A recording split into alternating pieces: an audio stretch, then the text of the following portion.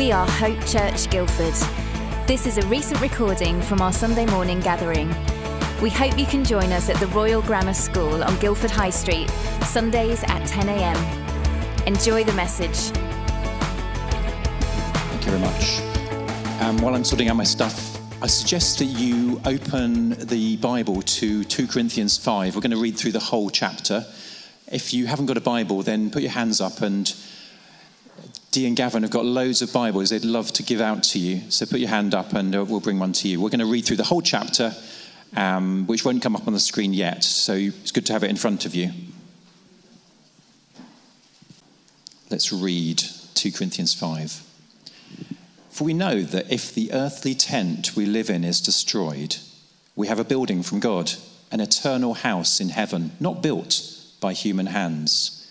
Meanwhile, we groan, longing to be clothed instead with our heavenly dwelling.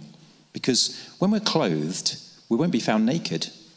For while we're in this tent, we groan and are burdened, because we do not wish to be unclothed, but to be clothed instead with our heavenly dwelling, so that what is mortal may be swallowed up by life. Now the one who has fashioned us for this very purpose is God, who has given us the Spirit as a deposit, guaranteeing what is to come. Therefore, we are always confident and know that as long as we are at home in the body, we're away from the Lord, for we live by faith and not by sight. We're confident, I say, and would prefer to be away from the body and at home with the Lord. So we make it our goal to please him, whether we're at home in the body or away from it. For we must all appear before the judgment seat of Christ, so that each of us may receive what is due for the things done while in the body, whether good or bad. Since then we know what it is to fear the Lord, we try to persuade others. What we are is plain to God, and I hope it is also plain to your conscience. We're not trying to commend ourselves to you again, but are giving you an opportunity to take pride in us, so you can answer those who take pride in what is seen rather than what is in the heart. If we're out of our mind, as some say, it is for God. If we're in our right mind, it is for you.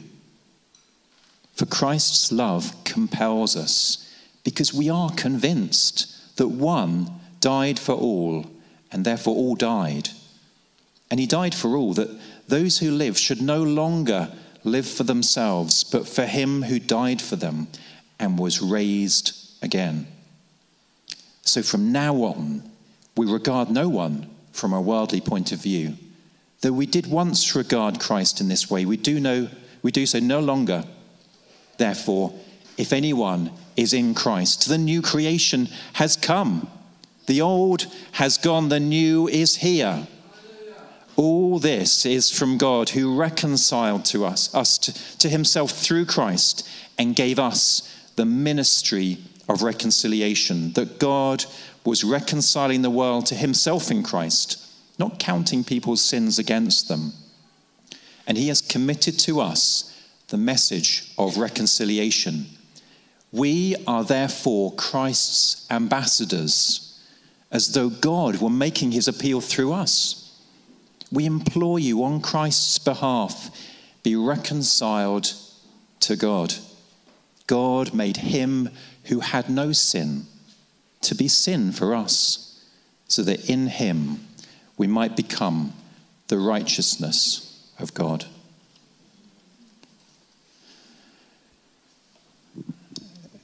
So I'm Stuart, I'm one of the elders in the church, live in Guildford with my wife Jean and Reuben and Cameron as well, and my sons.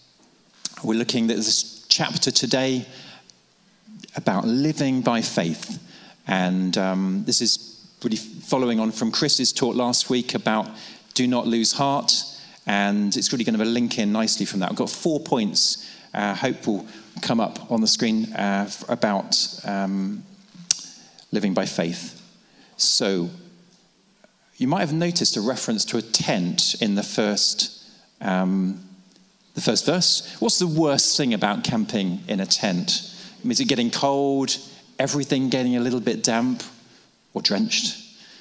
Or how about you've had a few drinks the night before and you now regret it at 3 a.m. when you've got to get up and find a portaloo with a torch without waking anyone else up. I remember camping once in the New Forest, a horse trying to get into our tent. That was interesting.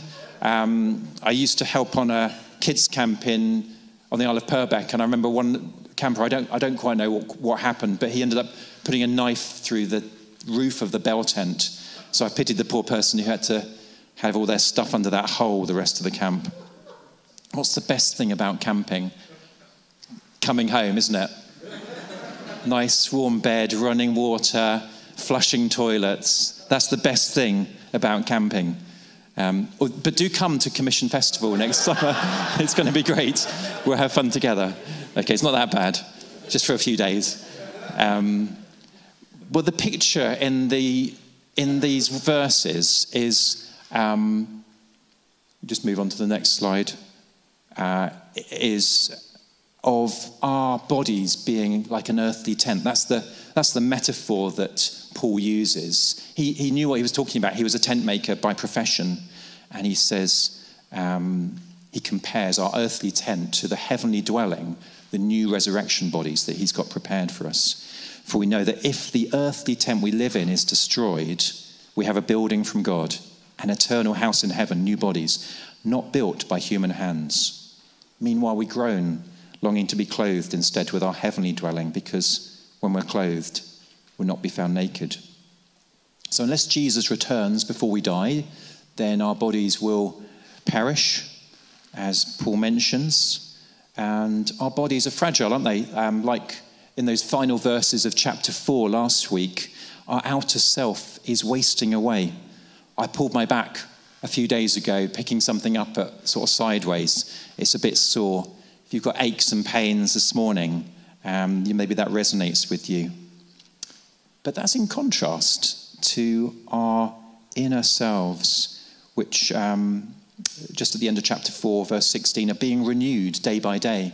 So as our earthly bodies fade away, as Christians, our spirits are being renewed. Isn't that encouraging? So we have, as we get older, increasing issues with these earthly bodies in terms of illness and health. But whatever age you are, you might have issues with how you look or your mental health, the sinful nature within you, and ultimately, our bodies will give up. They're not made, because of sin, they're not going to last forever. It's good, isn't it, to ask for healing for issues with our bodies and minds, but ultimately, our bodies will give up. And when we struggle with these earthly tents, let that, as in verse 2, cause us to groan for our new bodies. If you've ever been to a secular funeral, they tend to celebrate the past, the life of the person gone. Wasn't it encouraging, though, with the Queen to hear the great hope that Christians have for the life to come?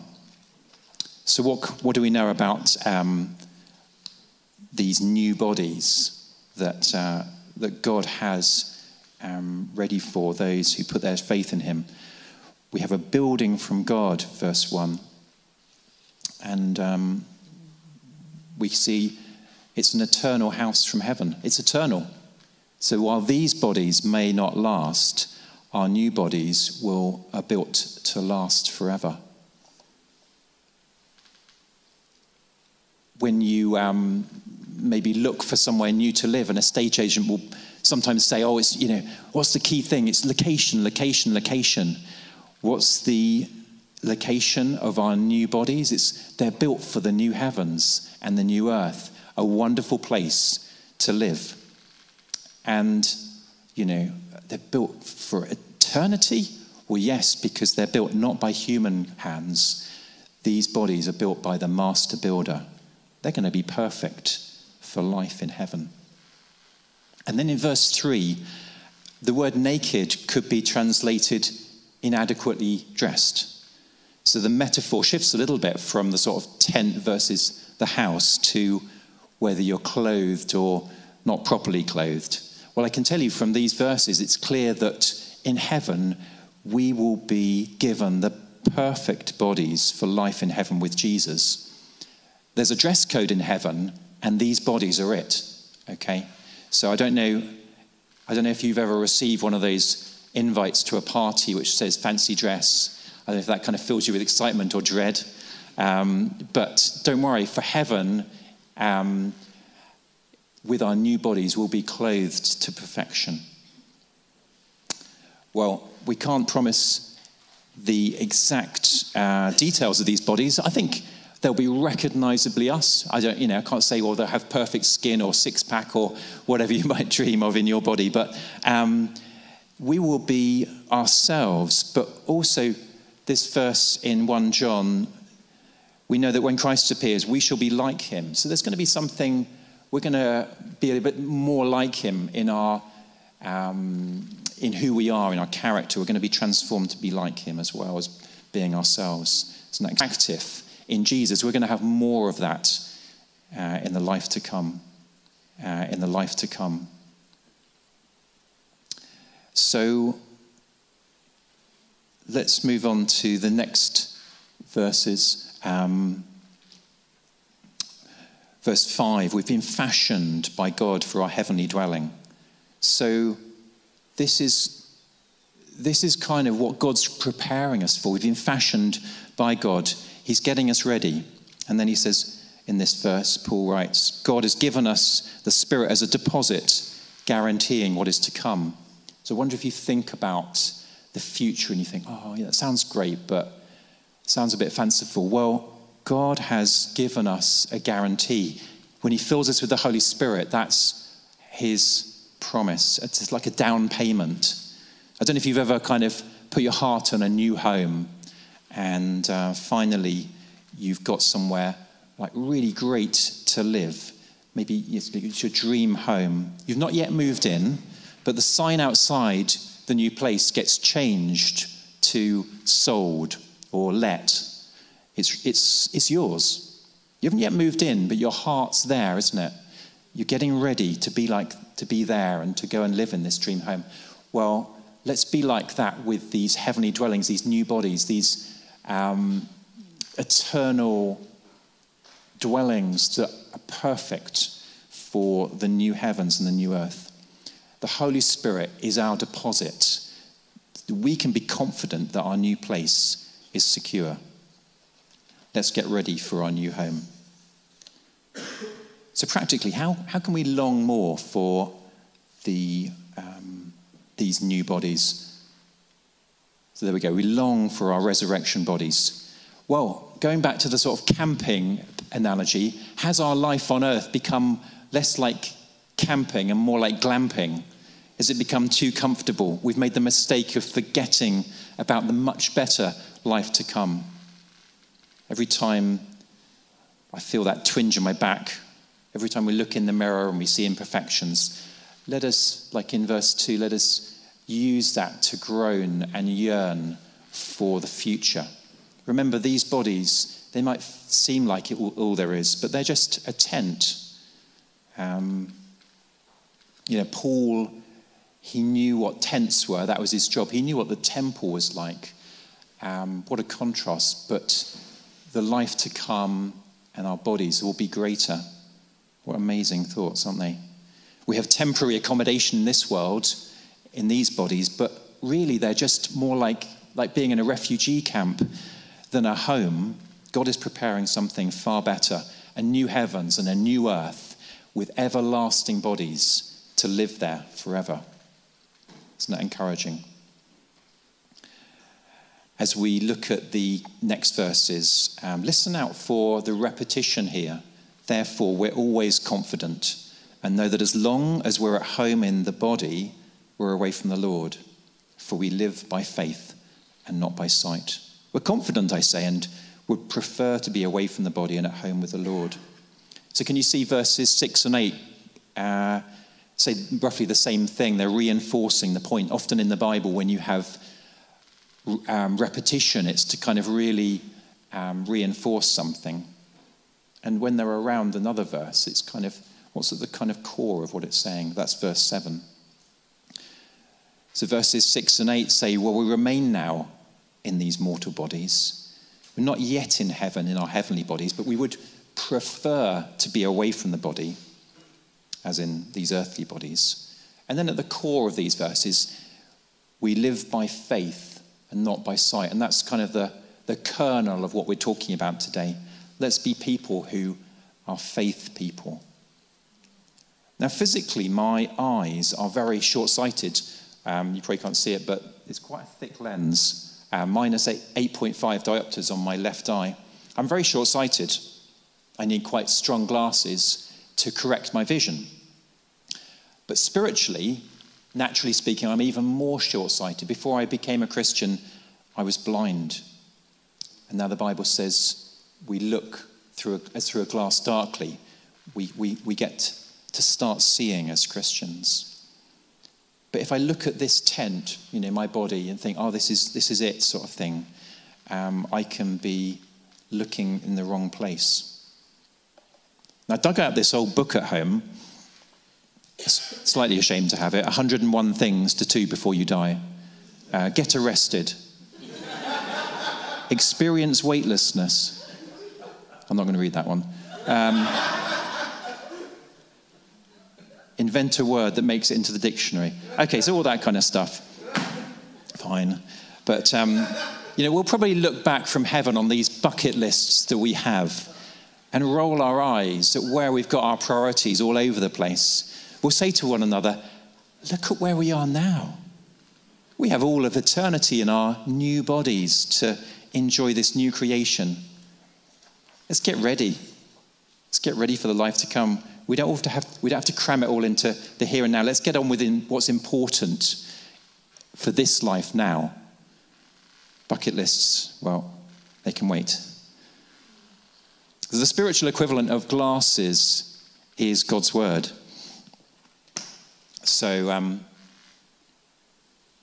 this book helps me to see clearly spiritually. It corrects my spiritual blindness.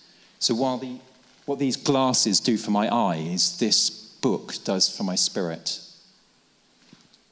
What these glasses do for my eyes, this book does for my spirit. Okay, let's look at verses 9 and 10. We make it our goal to please him, whether we're at home in the body or away from it. For we must all appear before the judgment seat of Christ, so that each of us may receive what is due for the things done while in the body, whether good or bad. Now, context is important here. This letter is being written to believers in Corinth and the area around. So this isn't talking about salvation judgment. This is talking about the judgment of believers. And there's not much detail in the Bible about this, but there's a few passages that talk about heavenly rewards for people who particularly seek to please God in this life. For example, Jesus talks about storing up treasures for ourselves in heaven. So I think that's what those verses are about. So that's my second point. Let's live by faith rather than by sight. If we could go to the next sort of point 2 slide. So we remember, in terms of living by faith, remember those first verses 1 to 5. We're thinking about the life to come, not just about our earthly bodies. We stop putting all our trust in what we see, not by sight.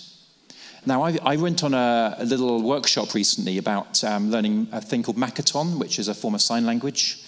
And they've just been developing some Christian silent signs for Makaton, which has been absolutely brilliant. I love them. And I just want to teach you the one for faith. And what it does, it combines 2 Makaton symbols, one of which is, I know it. So it's kind of on your head like that, I know it. And the other one is, and it's true. It's true. I know it and it's true. So if you want to have a go at it, do it now. And you say the word as you do it. So you say faith. Great. I know it and it's true.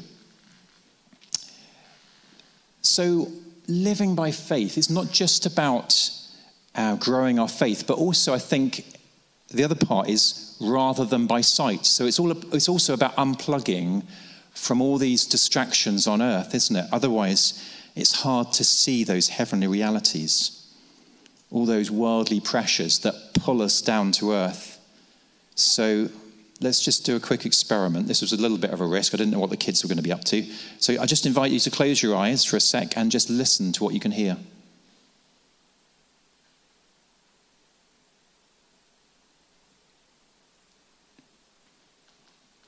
Okay, I wonder what you heard. Kids are very quiet, aren't they? I didn't hear any shout. I think I heard the projector.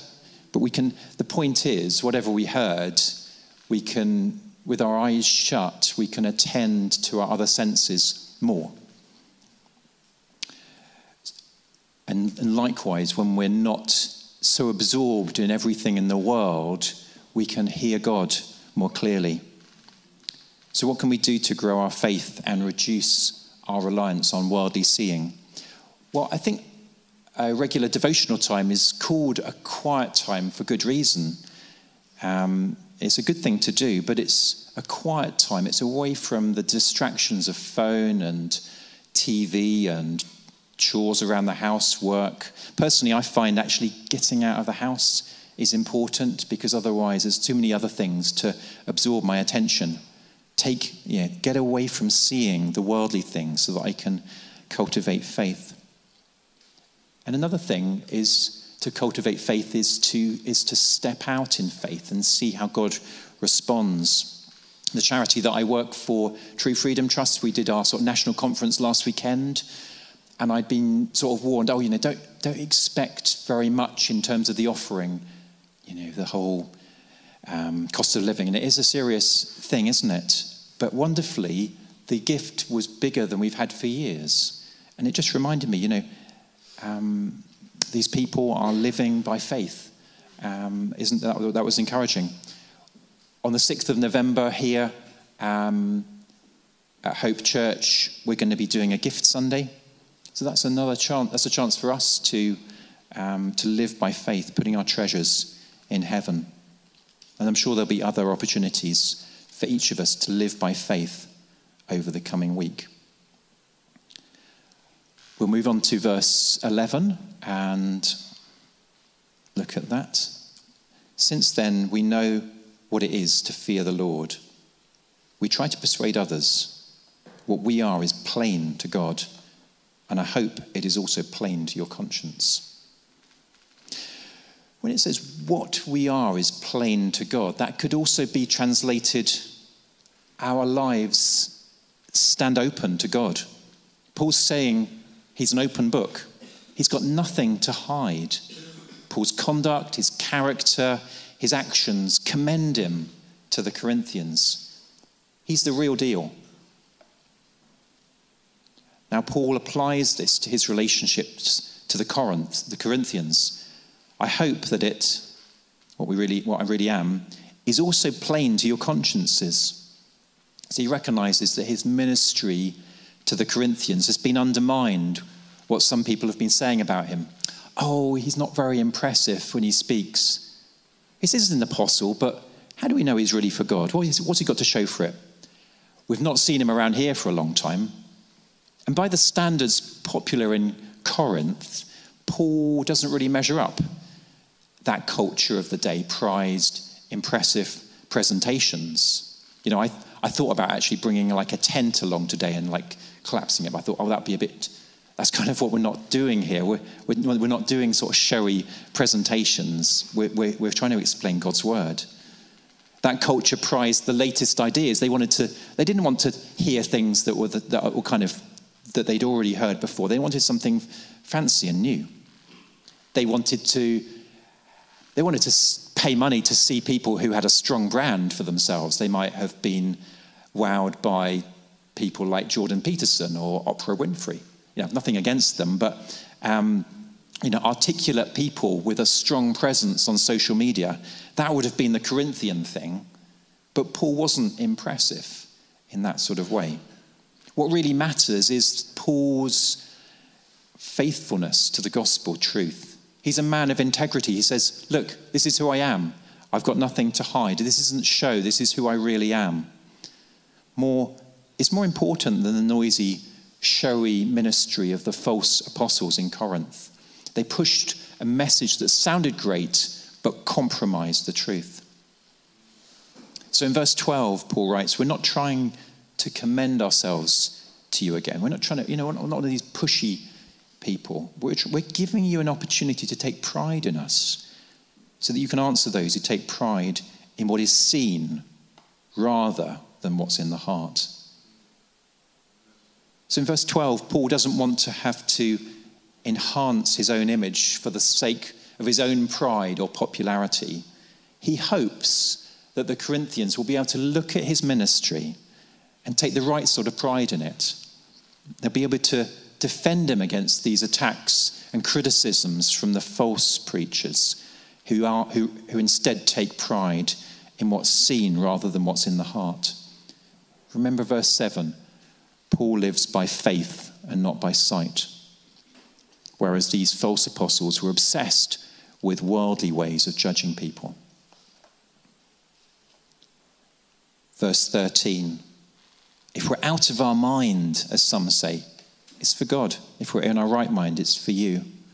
So in verse 13, Paul acknowledges that some might think he's a bit crazy, perhaps because of the countercultural way he sees things. He's living for the future, not the present. He's living by faith, not by sight. He's pleasing God rather than other people. He doesn't actually mind particularly what other people say about him. He just wants the church to know that what he does it out of love for them. Verse 14, for Christ's love compels us, because we're convinced that one died for all, and therefore all died. He's compelled in this by Christ's love. And here's a wonderful summary of Christ's ultimate act of love. One died for all. On the cross, the perfect man, the Lord Jesus, gave up his life that all who trust in him may live. So we, in verse 7, we who've accepted this gift of life should no longer live for ourselves, but for him who died for us and was raised again. Just to be clear, this life of love that we're called to live, it's not about earning our place with God, but it is a sign that we've understood how much we've received. So how do we live as open books before God? Can we say like Paul, what I am is plain to God. I've nothing to hide. I'm the real deal too. If we're books, well, God already knows every page, doesn't he? Every thought we have, every jealousy we entertain, every good deed that we do or don't do. But having the posture before God of being an open book means confessing to him our sins, our hypocrisy, those times when we've hidden our faith from others to avoid criticism. When we're open before God and we know that we're right with him, we're more inclined to be open with one another. We know that we have the approval of the one whose opinion really matters. So I just invite each of us to pause for a moment now and open ourselves up to God in a prayer. I invite each of us to privately name something before God, perhaps from this last week when we've hidden from him or let him down. Let's pray. Father, we want to be people who are plain before you, who are open books, who are the real deal. We don't want you to see us as hiding our faith when we're ashamed or hiding from you when we sin. We confess to you now any way in which we've hidden ourselves from you or let you down this week.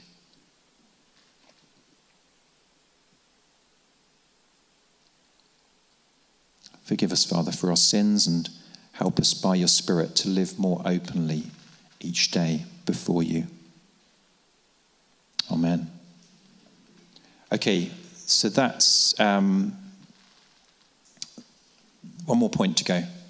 From verse 16, we'll read, so from now on we regard no one from a worldly point of view. Though we once regarded Christ in this way, we do so no longer. Therefore, if anyone is in Christ, the new creation has come. The old is gone, the new is here. Verse 17, it's a famous verse that reminds us that God's new creation has come in us when we believe. But let's keep going. Verse 18, all this is from God who reconciled us to himself through Christ and gave us the ministry of reconciliation, that God was reconciling the world to himself in Christ, not counting people's sins against them. And he has committed to us the message of reconciliation. We are therefore Christ's ambassadors, as though God were making his appeal through us. We implore you on Christ's behalf, be reconciled to God. God made him who had no sin to be sin for us, so that in him we might become the righteousness of God. So a few points about reconciliation. Though through Christ we can be reconciled to God.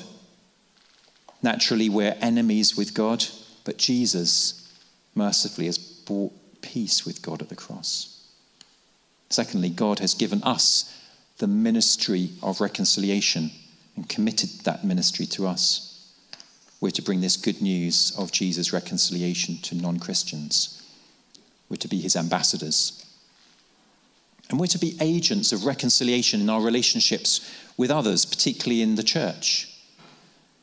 And although Paul is addressing the Christians in Corinth and the surrounding area, he clearly has concerns in verse 20 that not all his hearers are in a good place with regards to their relationship with God. He says, we implore you on Christ's behalf, be reconciled to God. Some in the church have become disillusioned with Paul. They were more impressed with these showy speakers that seem so impressive, those who take pride in what is seen back in verse 12. So it wasn't that Paul wanted to build a fan club for himself. He just needed to remind the Christians what it was to be authentic church. He wasn't trying to impress them with who he was. Rather, he was trying to impress upon them the importance of the basics of following Jesus. He wasn't trying to impress them with who he was. He was trying to impress upon them the basics of following Jesus.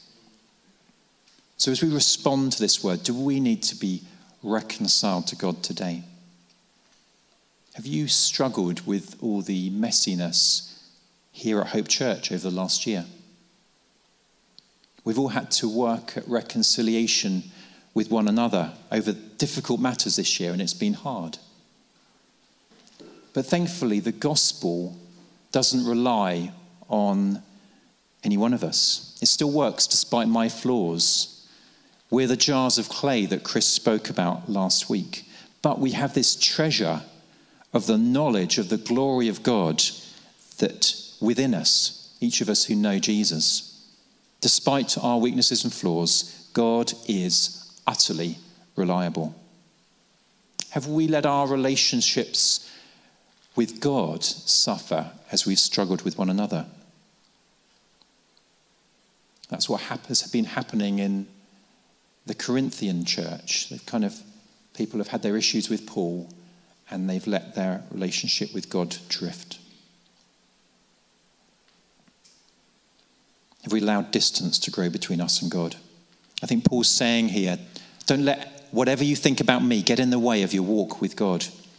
Be reconciled to God.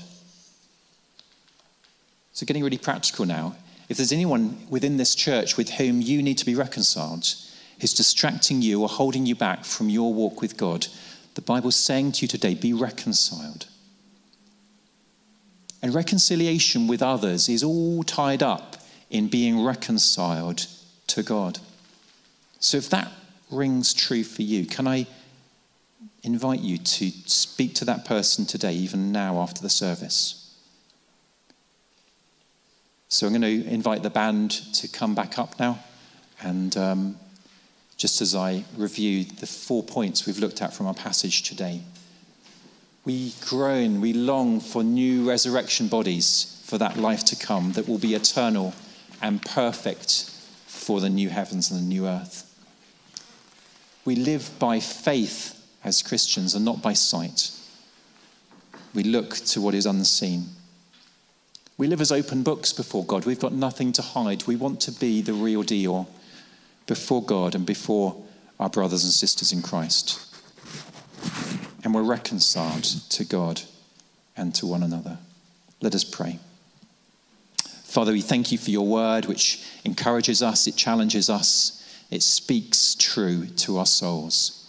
Help us to be people who live by faith and not by sight. Help us to hold lightly to the things of this world and to yearn to be with you, to be close to you. Fill us with your Spirit. Help us to be reconciled wherever there's disruption in our relationships.